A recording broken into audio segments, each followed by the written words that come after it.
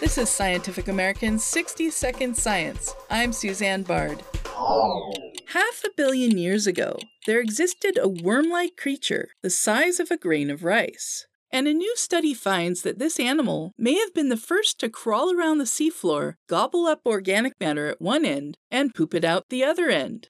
The creature, dubbed Icaria wariutia, was probably one of our oldest relatives. Icaria is maybe the oldest bilaterian animal that we find in the fossil record. So this is twice as old or more than things like dinosaurs. University of California, Riverside paleontologist Scott Evans. He says animals like sponges are even more ancient, but they lack the bilateral symmetry that characterizes most animals today. So a front and a back and a symmetrical left and right side. And bilaterians also have an opening for food to go in, an opening for waste to go out, and a gut connecting them, basically a tube. And really most animals, everything from insects to mammals to us, those are all bilaterians that are around today.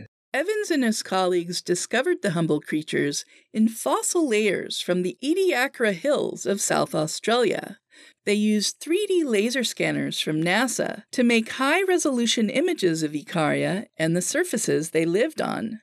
The scans confirmed the animal's bilateral body morphology and revealed the shape of the burrows they left from scavenging the seafloor. It probably had a body that was divided into what we refer to as modules or units or segments. And because of the way it moved through the sediment, we think it had muscles and probably moved similar to how an earthworm moves by sort of extending and contracting its body using those muscle groups. Later animals built off of Icaria's basic body morphology, which featured a small front end and a larger rear end. It doesn't have a head or a tail, but it's starting that type of body organization by which things can build a head and a tail. What's more, Icaria had the ability to sense the environment around it. And sense where food was and where oxygen was, which is also a critical evolutionary step in these early animals. The study is in the Proceedings of the National Academy of Sciences.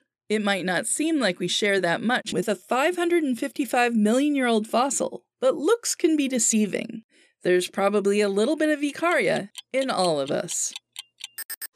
Thanks for listening. For Scientific American's 60-Second Science, I'm Suzanne Bard.